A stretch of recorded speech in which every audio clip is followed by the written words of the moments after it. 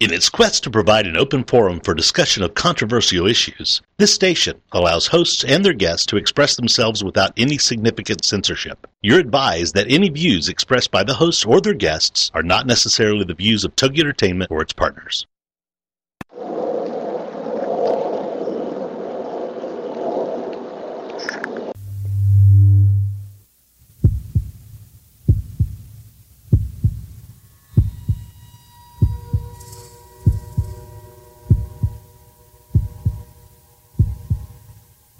Come with us on a journey into the unknown, the unexplained, and the unbelievable. We will test your senses and challenge your beliefs. A world where science and religion clash. Or do they? You will meet real people and hear real stories, but you will not believe. You will witness strange sights and hear strange sounds, but you will not believe. This is the New England Ghost Project. Welcome to the nightmare. Good evening, everyone, and welcome to another edition of Ghost Chronicles International. I am Ron Kolick, your host, the gatekeeper to the realm of the unknown, the unexplained, and the unbelievable, New England's own Van Helsing. And with me, all the way across the pond, is Mr. Parascience himself, Mr. Stephen Parsons. Good afternoon, Ron. How are you? Good. Yeah, so you really don't know who we're having on the show, so I figure we'll let you use your mental abilities and be able to connect with me and be able to. So I will give you a little hint, and you just tell me who it is, because I know you can do this. Okay. She, so it's a female, is the author of the book Medium Rare and a member of the NEGP.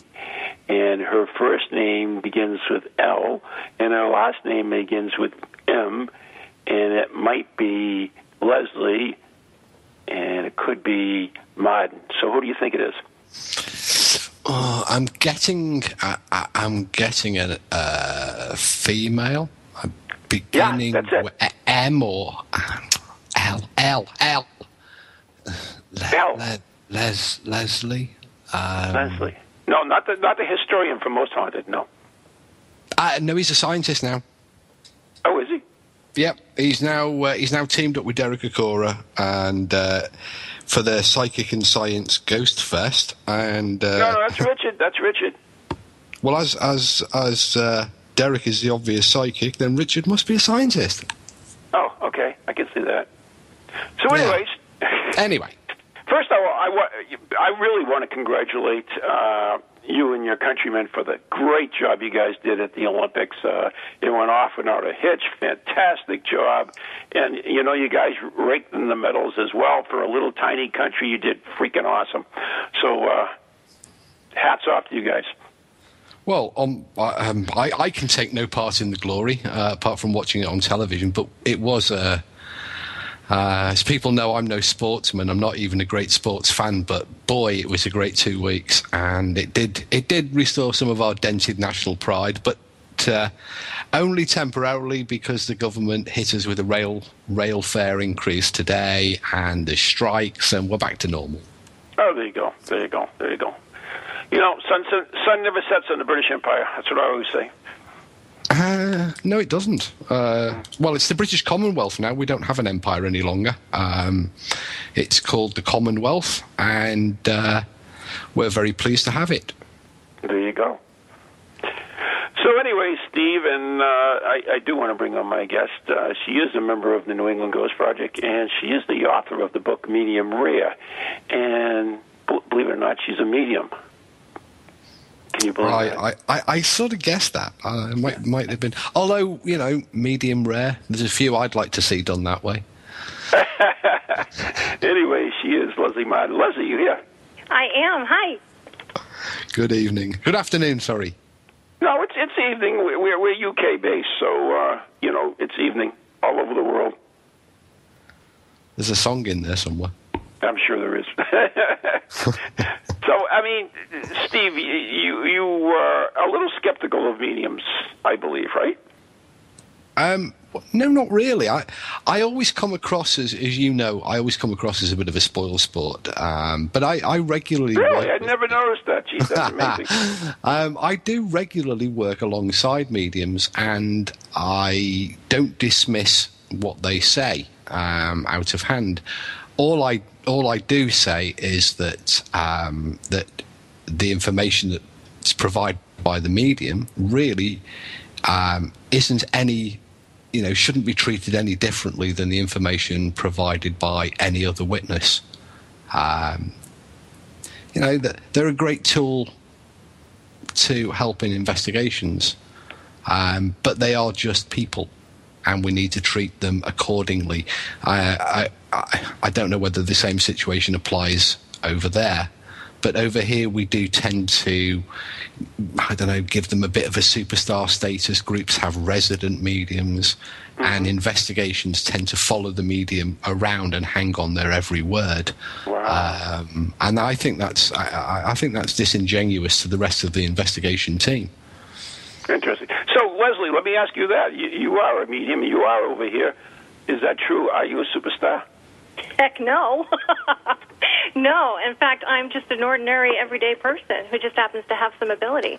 And I don't feel that within the New England Ghost Project that the mediums are held up as superstars. We are just part of the team, and the information that we bring forth just helps. It's taken as any other piece of evidence that would be brought to the table, but then you can look into what we bring forth and see, what validity there is to it. So. Right, there's only one superstar in the New England Ghost Project, and of course that's me. So that's you, Ron. You are the superstar. You are the big draw. Right. You are the big kahuna. Leslie made some perfectly valid points until the last part when she. But what she was saying about the use of mediums, I fully agree with, and it's good to hear that over there the New England group is using mediums in a sensible way, because we do over here treat the mediums with kid gloves. We hang on their every word all too often, and we don't really give it the critical thought that it often deserves. Well, Leslie, I mean, you kind of have to agree with that, though, in a way, because you know that when we do public events, it seems like the mediums do get all the attention. Don't you agree? Sometimes yes, sometimes no. It depends on the situation. If you're in a place where you're not getting anything like on your meters, or it seems to be boring, anything that you do say, the people they're looking for something, they're grasping for something. But the way it works with me is I'm not going to make up stuff because nothing's happening. So you're not going to get anything fantastic. I don't think it comes down to the medium making stuff up, Leslie. I think it's just more a case of people. There are people who go on ghost investigations who have already pre-decided beliefs and what they really want. I mean, what's always full to capacity is when the medium does some form of audience or presentation of their abilities. Because people really are waiting for a message from the loved ones, or waiting for that sort of sign from the other side. And I think that's why mediums are given, sort of this additional layer of attention. In terms of an investigation, I work with mediums, and they can be a tool and an asset. But I do recognise that in terms of a public investigation, the medium will always be the most popular. I mean, ghost hunters are, generally speaking, quite boring, and what we do is quite dull. We can offer, a box with a flashing light on it. The medium might be able to offer them a message from the other side, from a loved one. On public investigations that we've done with the New England Ghost Project, Ron would be in another part of the building, and I would be with his son. And what I do as a medium is I give the audience members tools and have them listen to their own intuition, and I stand back and let them do the work and then confer with them. So that's how I work. I don't know what happens over there. when you're doing investigations? It sounds more like a showmanship thing, where, like on Most Haunted, when Derek Acorah would be speaking, because that's all I have for a frame of reference, is everyone would be, okay, Derek, what do you got now? What are you sensing? Blah, blah, blah. And he'd talk to Sam and whatever, and so it was like the whole investigation was keyed on him. It hinged on what he had to say, but the way I have worked in investigations, on public investigations, I try not to do that.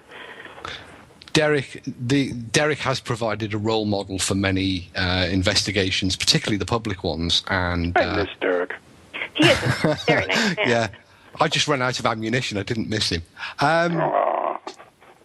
But no, Leslie makes a valid point. Over here, we do tend to, in terms of a public investigation at least, still follow the method that most people learned from the television series, and that's that the medium will get something through or tell people to take a picture. They'll communicate with the spirit, and people do tend to sort of migrate to that type of investigation.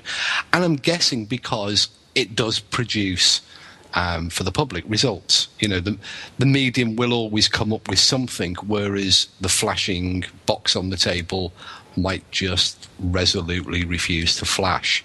Say it ain't so. It's happened on more than one occasion with us. You know what?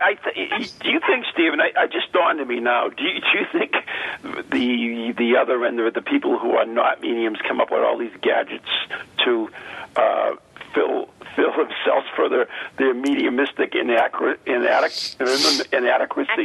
There you go.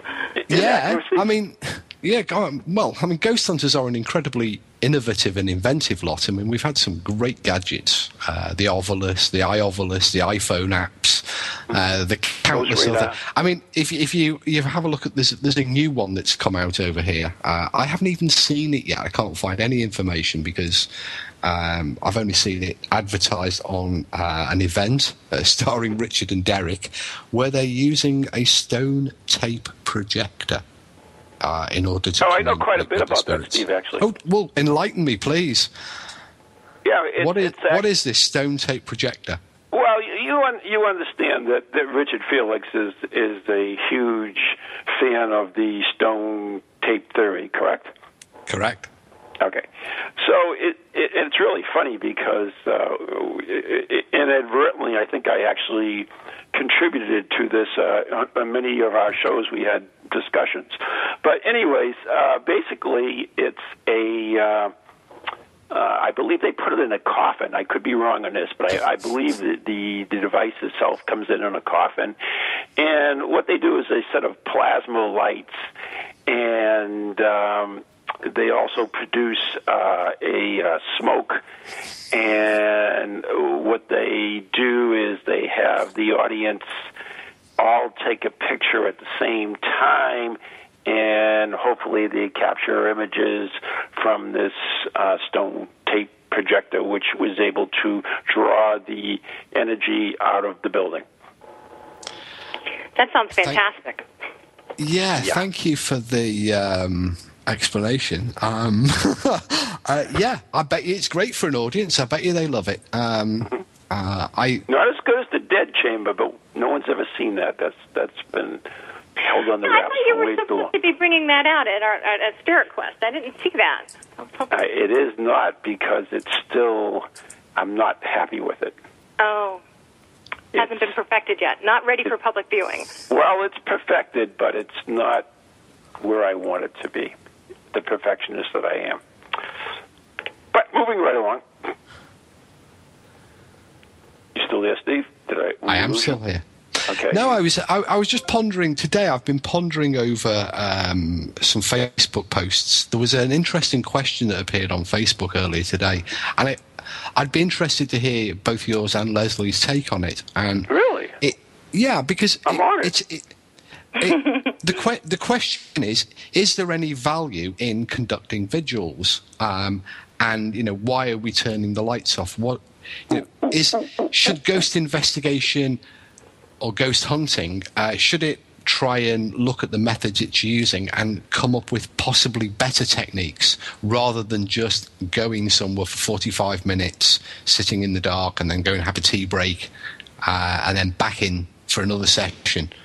Is that a good method? I'll let Leslie start on that one, then I want to talk about it. Well, the whole idea of turning off the lights is so that your other senses become more acute. Because if you close your eyes, when I'm on the phone, I close my eyes so I can hear better. Same thing in the dark. If you are turning off one of your senses, then your other senses seem to be heightened. So I understand the whole theory about turning off the lights, although the same thing go up in the day and they go at night. That's why you make love in the dark, right? Okay. Maybe it's because I'm shy, but that's okay. Enough about me. But there are always ways to improve and room for improvement on investigations. I think that if something's working for you, then sure, keep doing it. But always add something new, because you never know what you might stumble upon. Ron, what do you think? Well, first, when he said that question, I went, ooh, ooh, ooh, and that reminds me that Horshack died today. So welcome back, Carter. He was only 60-something. Yeah, so we rest in peace, Mr. Horshack. Anyways, it's a good question, and it's a fair question. And you really have to look at it two ways. First of all, are we talking about a true paranormal researcher or investigator? Are we just talking a public event? And a public event, you certainly want the lights out, because the whole purpose of it is to heighten whatever that you're going to do, and it's much more scary in the dark. We all know that. So that's one separate thing. So I mean, I don't think there's any really debate over that. Wouldn't you agree, Steve, on that part? I think you make a very valid distinction between the public event and a real investigation. You should. I wouldn't even call a public event an investigation, because you can't, to be honest, you can't really investigate a location with 30 or 40 people crashing around. What you can do on a public event, though, is you can certainly show people the techniques and the methods that are used by investigators. And, of course, you are in hopefully a haunted location. But, yeah, you absolutely, not turning the lights off on a public event is a big faux pas, because people have paid money, and the majority of them have paid money to be entertained. They've watched shows like Ghost Hunters. They've watched Most Haunted. They have expectations, and it would be like going to a soccer match and giving them an American football to play with. It wouldn't match expectations, and people would be disappointed. So, public, turn the lights off, scare the bejesus out of them, because that's what they've paid the money and that's what they want. Okay, and I'm still going to address the second half of this, but still back on that same half, is that you said it's not an investigation, but it is an investigation in the way that we are investigating the reaction of various people to various stimuli, and so there is some benefit out of it, at least on a psychological level, if not on a scientific level, of that particular event that you are doing. So I think there is some merit to it. Let's put it that way. I wouldn't disagree with that. And certainly in a lot of the public investigations, we've been able to piggyback psychological or psychophysical experiments off of the public event. But, the point I was making is that to actually call it a ghost hunt or a ghost investigation, in terms of investigating the ghosts or the spirits that may reside within the location, is actually, I think, a little misleading, because you can't actually do it with 40 or 50 people, crashing around the building. But what you can certainly do is you can use it in order to both entertain and educate those there, because there you go. They have the sort of pre-decided methods that they've learned from television, but you can actually say, well, that's what they do on TV. This is what we do in the real world. Go try the difference. See how it works out. And you can by a process, you can use entertainment as education. But what I don't ever call a public event a ghost investigation. but it's more of a ghost investigation simulator. Okay. The interesting thing too is it really a ghost investigation, or are we just investigating certain phenomena? I mean, you can call it a ghost hunt, you can call it a ghost investigation, but when you go, if you are doing, there we go again. I mean, we really have to look at the parameters.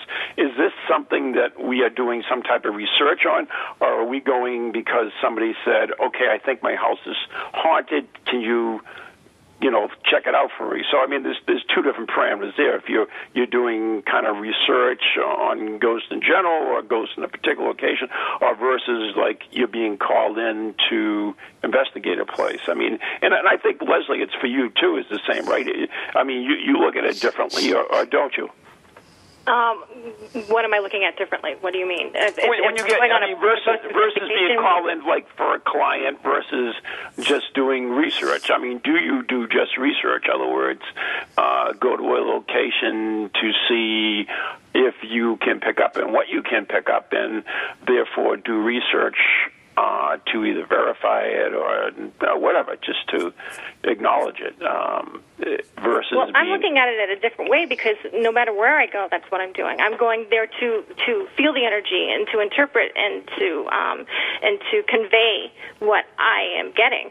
So whether I'm on a public investigation or if I'm on a private investigation, I'm going to try to do the same thing. I'm going to bring forth what I feel is the truth. And so it really isn't any different for me as a medium. As a scientific investigator, that would be a totally different kettle of fish if you were entertaining the public, or if you were going into someone's house or into a haunted location and trying to pick up any information that you can. But in my case, I'm trying to pick up any information that I can, period. So, Steve, when you do this, I mean, do you do it separately? I mean, do you do an investigation just for the sake of investigating versus like being called in by a client or someone who believes it's haunted? I mean, is there a separation between the two? Not for me, no, because I don't just go to locations because it looks like a nice building, or it's an old building, or even because it has a reputation for being haunted. So if I were to select a location for an investigation rather than being called in, I look at what's been reported, how long has it been reported for, is there enough of a case to actually warrant an investigation, and if we do investigate, what are the questions that we seek to answer? To confirm the haunting is probably not enough, because I don't think you'll ever actually answer that question. But can we look at other explanations? Is there an environmental aspect to it? Is there some other form of explanation that we can deal with? Now, when you get called into somebody's place of work or home, what you're really doing is seeking to provide support and assistance for them in answering the questions that they pose, and they might range from something weird's happening, I want to understand it, to can you please assure me that I'm not mad, to can you stop it, and you tailor that investigation to the needs of the client. So for me, very much, there is a difference in that I will only investigate a location where there is sufficient contemporary and historical information to support a haunting, and also that there is some benefit to the process of investigation, that we can perhaps learn something or understand something better, or move on our knowledge base. Okay. So, I mean, Leslie knows that when I first started the Ghost Project, I really didn't believe in mediums at all. I thought they were charlatans, and yet they've become an important part of the New England Ghost Project for the information that they gather. I look at them as another tool in my toolbox, and we've used various mediums, and I think that people who have worked with us have developed mediumistic abilities along the way as well. So I think they're an important part, and I think that goes back to what we were originally talking about. And I believe that mediums are an important part, but not all of the investigation. It's still the other stuff that matters as well. What other things can we rule out, or what other things can we include in the investigation as well? Yeah, the medium is one of the team or part of the team on that night, and the opinions, the impressions, the thoughts, all of the things that others within the team pick up, we also document and give equal weight to. We don't give any additional weight to the fact that the person is getting their impressions or thoughts or feelings psychically. As it should be. I think that everybody on the team who is receiving any sort of information, it should be documented. And no weight should be, no more weight should be put on the medium as the one who's holding the video camera. Everyone should have the same say. Yeah. So let me ask you this, Steve, and this kind of goes back to it. If you were to write a results of an investigation for, say, somebody called you and they asked you to investigate a place, would you include the information that the medium gave you? Number one, if you could verify it. Number two, if you could not verify it. It's a longer answer than I think we've got before the ad break, but but yeah, it would depend on the relevancy of the information and the relevancy to the investigation. And yes, we have in the past included information from mediums where it's been relevant to the case and to the purposes of the investigation. And at other times, most of the time, we document the information and we record the information as we do with every team member. And we don't report automatically the experiences of every team member. Okay. I would like to bring up that some things that you might find not pertinent at the time may be very pertinent in the future.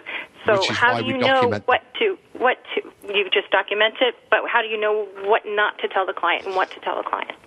Well, in actual fact, the process of our investigations can often be so long-winded, but because we do carefully document stuff, and the case where we did use the information from the medium in the report, the information had been carefully documented, but it wasn't until 6 months later that the relevancy of that information That being said, we actually have to take a break right now, so I can hear the tunes in the background. You are listening to Ghost Chronicles International right here on TogiNet, PowerX, Ghost Channel, and beyond. Today, we've had the amazing Leslie Martin, author of the book Medium Rare, and the fantastic Stephen Parsons, our Parascience. So we'll be right back after the following messages. Welcome to TogiNet, radio with a cutting edge.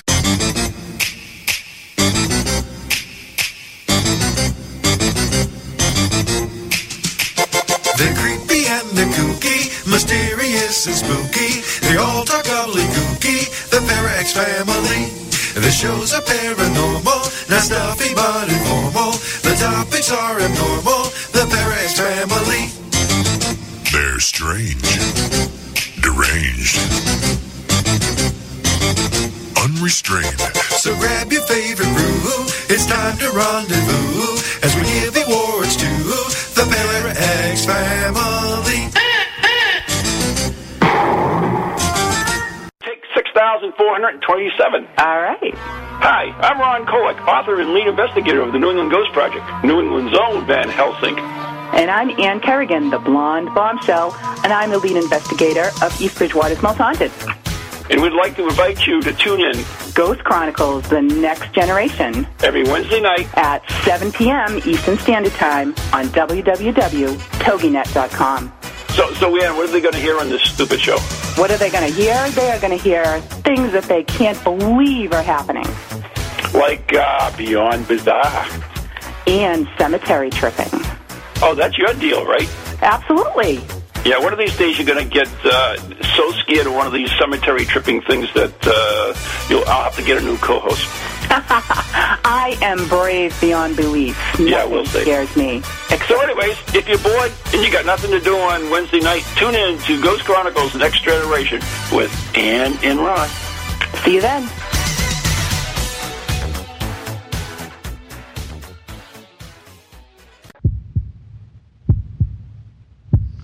And we are back. You are listening to Ghost Chronicles International with the quite Reverend Mr. Stephen Parsons and the amazing Leslie Martin, and of course, New England's humble Van Helsing, Ron Kolick. Right here on TogiNet, Ghost Channel, Parax, and beyond. Wow. So I know that Leslie has to go, and we actually have another call we have to take too, but before we get back to your wrap-up, well, why don't you wrap up what you were saying, Stephen? No, I was agreeing totally with what Leslie was saying there about documenting the thing, but then I was answering the points you made about relevancy, and it's because of the documentation and the fact that we do carefully document all of the impressions and experiences of all of the team. That in one particular instance, the information provided by the medium was found to be relevant 6 months afterwards. And we were able to make the connection between the two, between the information that they were providing. So would you go back to the client and let them know? Or? Oh, I mean, yes, because we we do have an ongoing relationship with the client, and we do tend to investigate long term. Investigations of 2 or 3 years are not unknown for our group. We maintain a connection with the client. That's amazing. 2 or 3 years is that's really unheard of here in the United States. So anyways, Leslie, anything you want to wrap up before I have to let you go? No, I just want to thank you for having me on, and Steve, it was lovely to meet you. Likewise, a pleasure. And enjoy the rest of the show. I have to run. I have to go and pick up my nieces from Massachusetts, so I'm a busy lady, so I have to go. So one thing I do want to say is Leslie was a little bit nervous coming on the show with you, Steve, because you have somewhat of a reputation. I don't know what it is, but I don't know what it is. I have no idea. I think I'm thank just you for being gentle looking with through the me. chat room, and everybody's saying, good job, Leslie, great show, Leslie. And lots of recommendations. I don't see any for the great book show, as well. Van Helsing, or great show, Stephen. I just see it all goes back to the medium again. Yeah, oh, well, right. you know. You were right. All right, Leslie, thank you so much. You're welcome. Bye-bye. Thank you. Goodbye. And that, of course, was Leslie Martin, member of the NEGP and also author of the book Medium Rare, which is kind of a cool book. It goes into how it's like an audio biography. It goes into how she has developed the skills over the years. And, of course, I'm in the book, so, how can you go wrong? So pick it up everywhere. Leslie Martin. It's got a picture of a teddy bear next to a gravestone, so there you go. Anyways, joining us now is, we were talking a little bit about, you said you investigated places, for 2-3 years at times, Stephen. And the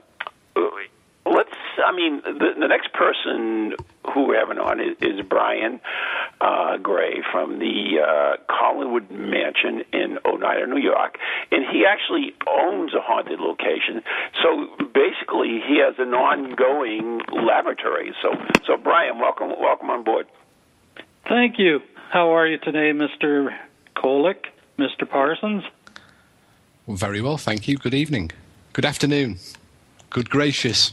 It's this time zone thing. Yeah, whatever. It's sometimes somewhere. Anyways, so Stephen, Brian owns the Farnsworth House, which is now a Dark Shadows themed B&B, and it is a haunted location. So he lives in a laboratory. What do you see the ups and downs of this? I don't see any downside to it at all. It's my ambition to be in such a location, because when we do these long-term investigations, and when we do, even the shorter-term ones, it is important that the owner or the people that work in a place are part of that investigation team, because the investigator, even on a 2-3 year investigation, we can only be there for slices in time. We're taking cross-sectional views, hopefully, at the right times in the right locations. But the people who work there or live there, or they're there 24/7, and they form a key part of the investigation. So Brian, what is? I mean, how did you get involved with the Farnsworth House, now the Collingwood Inn? And I mean, is it an ongoing investigation for you? Just one little thing. It's the Farnham Mansion. Whatever. Farnsworth House is actually from Gettysburg. I do remember that now. But, I mean, you're right. It is the Farnham Mansion. Yeah, or the Collingwood Inn. That's it. There you go. Now I forgot the question you asked. I mean, has it been an ongoing investigation for you? What type of things makes you believe that this place is haunted, and do you document it? I guess would be the 3 key questions to this. It's been actually a joy. I'm living the paranormal investigator's dream. I have all these strange things going on around us on a fairly regular basis. One thing I got to let you know, Ron, remember how you stayed in the Angelique room? That I do know.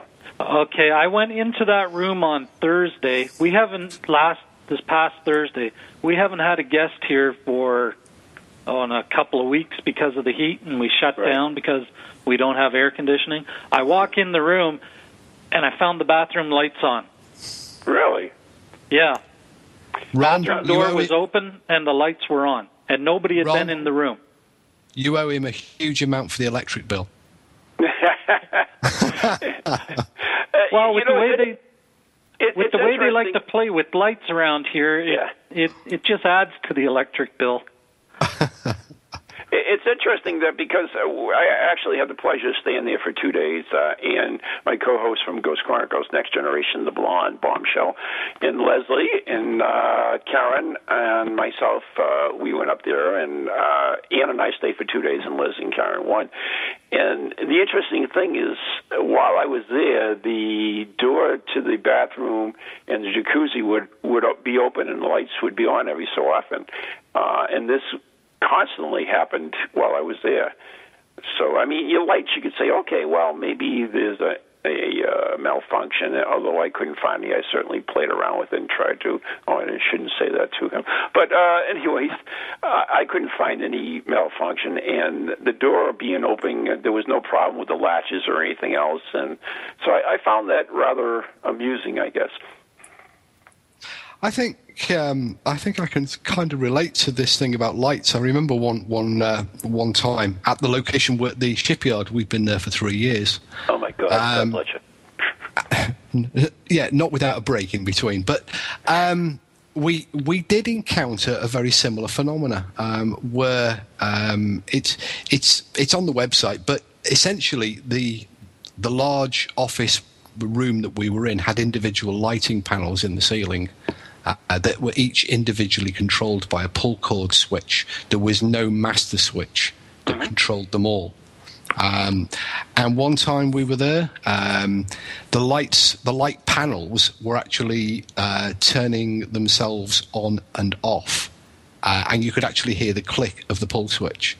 Now, we were in a very fortunate position in that we knew we had the electrical plans for the building, we had the equipment to monitor the electrical supply to the building, but importantly for us is we also had on hand the person who designed the electrics for that particular building, and we were able to ascertain absolutely that the only way to turn those light switches on and off, or the light panels on and off, was to physically pull the cord switches. There was no master controllers, there was no means of remotely doing it, and clearly there's no explanation that we can provide, no normal explanation that we can provide as to what took place, but it absolutely did happen.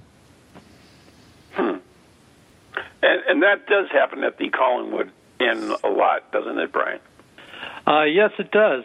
And another example is I had some people here, they were buying tickets for one of our public investigations, and they were asking about some of the paranormal stuff that happens in the house because one of them was a little nervous and afraid that something evil was going to happen to them. And I brought up one of the doctor's names, and then suddenly the light on the wall turns on. And it stayed on for about a minute, and then it turns off again. And then I started telling them more things about what went on, and I brought this doctor's name up again, and the light came back on again. No, that's interesting. If I come over there next year, I want to go to the Collingwood Inn. There you go. I'm sure Brian would welcome us there. Oh, we would welcome you with open arms. There you go. I look forward to it. That sounds like... I'm not going to dismiss these electrical phenomena. I know that, often, and I do find often that there is a mundane, a normal cause, there's a malfunction somewhere, right, or there's some, misoperation of the equipment. But there are cases. I can only speak for the one that I investigated firsthand, where there was no explanation. I haven't had the good fortune to visit the Collingwood, and of course, there are possibilities that may be normal, and I don't know whether they've ever been examined or looked at. So it wouldn't be fair on me to offer alternative perspectives. I'll leave that to investigators who've been there. But there are interesting tricks we can do with electricity as well. I mean, it's there's a great one that's doing the rounds of ghost hunts and TV shows with the Maglite torch, where you can pretty well get it to flash on and off to order. And, electrical items do malfunction. If it's got a battery in it or if it's got a plug on it, you can bet at some point it will do something wacky. Perhaps one of the most amusing I was called to was a cash machine that, when unplugged from the wall and left, would turn itself back on. All of the lights on the front of it would come back on, cash register, and the drawer would open. And that was put forward as activity of the resident spirit, and it turned out to be a faulty capacitor discharging inside the actual till or the cash register, and causing all of the, like an electrical surge from the capacitor to shoot through it, putting all the lights on, activating the sounds, and popping the drawer open. And it was pretty spectacular to see, but it was, mundane, although, a little bit freaky. The interesting thing, and I do want to comment, I mean, you evidently have witnessed lights, as you mentioned in the shipwright, that have no logical explanation why they do what they do. But we can't say that that's the spirits turning them on and off, can we? I didn't. I know that, but we can't jump to that assumption. I mean, it is a possibility. It is a possibility. We can look at it as a possibility, but we can't say definitely that it is the spirits doing it. No, and I also have to say that it's also definitely wrong to exclude spirits. It's very often the case that perhaps the more sceptical community will automatically dismiss the paranormal. They will never even consider it as a possibility. Right. And I think if you're truly open-minded, once you have eliminated all of the obvious possible explanations and perhaps dug a little deeper, as we did with the wiring diagrams, and you reach a point where you simply throw up your hands and say, I don't know, I haven't got a clue. And I think that's probably the closest we're going to get to the paranormal currently. So what Brian was just saying, I mean, do you think it's more valid that when he mentions, for instance, a particular name, that the light goes on or the light goes off? I mean, do you think that's more valid as spiritual than non-spiritual? What would be even more valid would be if that had been repeated perhaps at a different time, or had been, tested for repeatability. Let's ask Brian that. Has that been repeated many times or other times, Brian? Not that particular light. Another time when I had some people here for a tour, they were actually the kids of one of the previous owners whose own kids wanted to see the house their parents grew up in. I was talking to them in the hallway, and we were just on the outside of the main parlor, and the chandelier in the hallway suddenly turns off. Now, the only other switch for that chandelier is upstairs on the second floor, and I know for a fact that there was nobody on the second floor. And within 30 seconds, one of the lamps in the main parlor turns on after the chandelier goes off. Okay. Now, I have a feeling, my feeling is that since these kids and their grandkids that were here, both of their parents died in the house, my feeling is that their parents and the grandparents were letting the kids and the grandkids know that they were there at the time, turning one light off to get their attention and then turning the other one on to get their attention. Oh, the old sign thing. Yeah.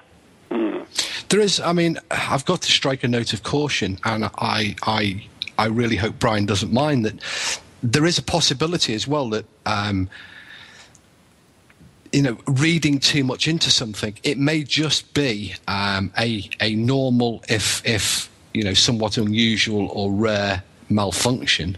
But then you do have this problem, this desire within all of us to impose meaning or structure, on what we're seeing. So, you see it a lot on investigations where something will happen, an object will fall over, or something will make a sound, and people, they make the link. It's the person that makes the link. That must be Uncle Fred communicating. So you've got that human element which does, bring in an additional layer of confusion. I can understand that point, yeah, but also it's only happened the one time when the kids and the grandkids were there. When there's been other people here, that certain thing has never happened. Yeah, as I say, I'm not dismissing it. I'm just adding a note of caution that there have been cases where we've been investigating an event, and it doesn't happen again, or it may not happen for weeks or months, but that's only because it has, you're dealing with a very intermittent fault or a very intermittent occurrence. A bit like my computer sometimes. It works fine for months, and then, one day it just refuses to switch itself on. Now, I don't give that any paranormal, it's not because, Uncle Fred's trying to communicate with me. It's just a random malfunction that takes place occasionally. But within us all, we have this desire to impose some sort of meaning on everyday things. And it does happen in cases where, a light bulb blows and, that'll be Uncle Fred. But that's not to take anything away from the location or from what took place, because I haven't been there and I haven't had the privilege of investigating it. And I would prefer to leave it to those that have been there to make comments. We actually have a question from the Ghost Girl in the TogiNet chat room. She says, do you feel that relatives can affect spirit activity? So because these were relatives of the parents that used to live there, do you think that could have an effect on spirit activity? Is that for me or Brian? Either or. Well, I personally, I don't think I'm qualified to answer that question. That was, you see, that's more for spiritualism. I'm a psychic researcher. I'm a scientist. I tend to concentrate on the physical, the environment, the psychology. I'm just not qualified to answer that question. Okay. Brian, you want to take a wrap at that? I feel that it does affect the activity, because we have been in contact with the great-great-grandson of the original owner of this house, And when we have been talking about him and asking the spirits in this house, the three from the Farnham family, anyways, if they would like him to come and give us some kind of sign, do something, I mean, when I asked for some kind of sign, I mean, that one time, the whole power in the house went out. It was only our house.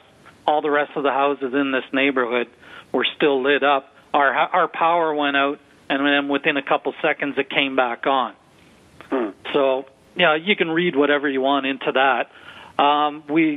There's been other things that when his name was brought up, and ask if they would like him to come, then suddenly, you're hearing tapping sounds being made from the upstairs when there's nobody upstairs, or footsteps coming down the stairs like somebody's coming to give you an answer. So I think that the relatives can affect the spirit activity in the house, because especially when they hadn't been here for a long period of time. I would, it's an interesting question, and I understand where people want it to work. The question is, I mean, we used to do this show, we did the show on signs, which means that when someone passes, a lot of times we are getting messages from beyond in one form or another that we don't recognize. And once we recognize them, they become prevalent. So it's an interesting theory that, maybe the other side is giving us messages, and these relatives showing up there, maybe these were messages for them or signs for them. It's really interesting, but can we really prove it? I don't really, not sure on that, I would think. If we move slightly away from the relatives thing, I think there is actually there are some interesting cases where information has been veridical in that it's been demonstrated that it would be virtually impossible to have come from telepathy from the sitters or from a living brain, and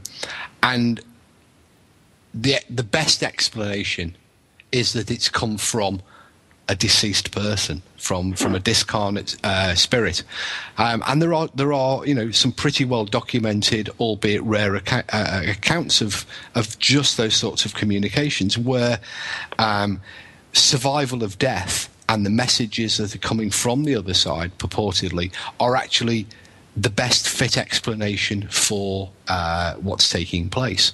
So I wouldn't like to dismiss the possibility. And, if we look at spiritualism and if we look at the messages or the information that spiritualists do give us, they would certainly probably agree that relatives will affect the spirit activity. And certainly on investigations that I've attended, it's often been the case that the attendees have been given personal messages by the medium from their relatives who aren't connected to the building in any way, shape or form, but are drawn to the medium in order to communicate with the relatives.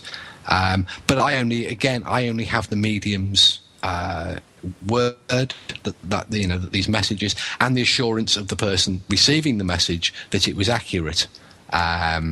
So I'm not in a position to be a judge, but there are in the case. In the case files, there are documented accounts where veridical information does seem to have come from the other side. Yeah, and that's the whole thing, is we really don't know. I mean, we certainly would love to believe it, right? I mean, I think we all would love to believe that we can contact our loved ones from the other side. I mean, so... It's interesting. But anyways, we've actually run out of time, so before we get into that, I got to say goodbye to Brian. But Brian, you have some events coming up you would like to tell us about? Yes, I do. Yes, we do here. On this coming Saturday, we have psychic readings with medium Bobby DeLucia. And then in September... Is Bobby a girl or a boy, just for the hell of it? It's a lady. Okay, it's a young lady. And then in September on the 29th, we have a book signing with Philip Creighton for the book Nightfall. And then just after that, right after the book signing, will be our second annual Night of Shadows paranormal investigation with the New York Shadow Chasers. So, oh, cool. And Leslie, we want to thank you so much for contributing. You gave away a couple things that spur a question. We do appreciate that, and I know that the young lady who won those is going to go to that, so she's kind of excited about that as well. So once again, you are at the Collinwood Inn. If anybody wants to reach you there, how can they do that? Well, they can go to our website at collinwoodinn.webs.com, or they could give us a call at area code 315-280-0574. All right, thank you, or they can find us on Facebook. Okay. That's the Pizza Bell, so we got to wrap it up. Thanks, Brian. Thank you very much. It was nice chatting with you. Bye. Bye. So that was Brian from the Collinwood. I want to thank him and the Collinwood Inn in Oneida, New York. And we also want to thank Leslie Martin for stopping in and talking a little bit about what she does. And I do want to mention a couple things that I have coming up. So that's we have a haunted cruise this Saturday out of Rye, and it's a 3-hour tour, and we know how the last 3-hour tour ended up, so that could be interesting. Did it involve the Coast Guard? Yeah, and you can get this at you can get tickets and information from our website, which is neghostproject.com, the letter N, the letter E, ghostproject.com. I also have my new paranormal CSI class at Northern Essex Community College coming up in September. You can go to their site to register for that as well. So, Steve, anything you got coming up? No, just preparing for the Society for Psychical Research conference that's in about 3 weeks' time. So I've got PowerPoint stuff to do and papers to write and all of that to worry about. All that drab stuff. And 60-mile-an-hour winds for the next 2 days. Yay for the summer. Are you serious? Yeah, deadly serious. Gusting up to 70 miles an hour tomorrow, all day Thursday and into Friday. Really? No, that's absolutely really. Are you near the coast or anything? I'm a quarter of a mile from the coast. Right on the west-facing peninsula, so we get the Atlantic lows full in the face. All right, that makes definitely sense then. All right, so I hope that you can, survive that, and well, easy peasy. You'll be back another time. We're used to it. I think, quiet week, batten down the hatches. There you go. But anyways, I want to thank you so much for joining us again, and one of these times we'll get Cal back again. I think we've got to also thank all of the people in the chat room for their support tonight, because they've actually said that to you and me that we've done a good job too. They lie a lot. Nah. So anyways, Steve, thank you very much, and there's a rumor that I might be heading over there next year, so you better watch out. You'll be given the warmest of Welsh welcomes. Oh, I don't know if that's good or bad. It's very good. Okay. So anyways, you've been listening to Ghost Chronicles International with Stephen Parsons and Ron Kolick. Good night. God bless everyone. From ghoulies to ghosties,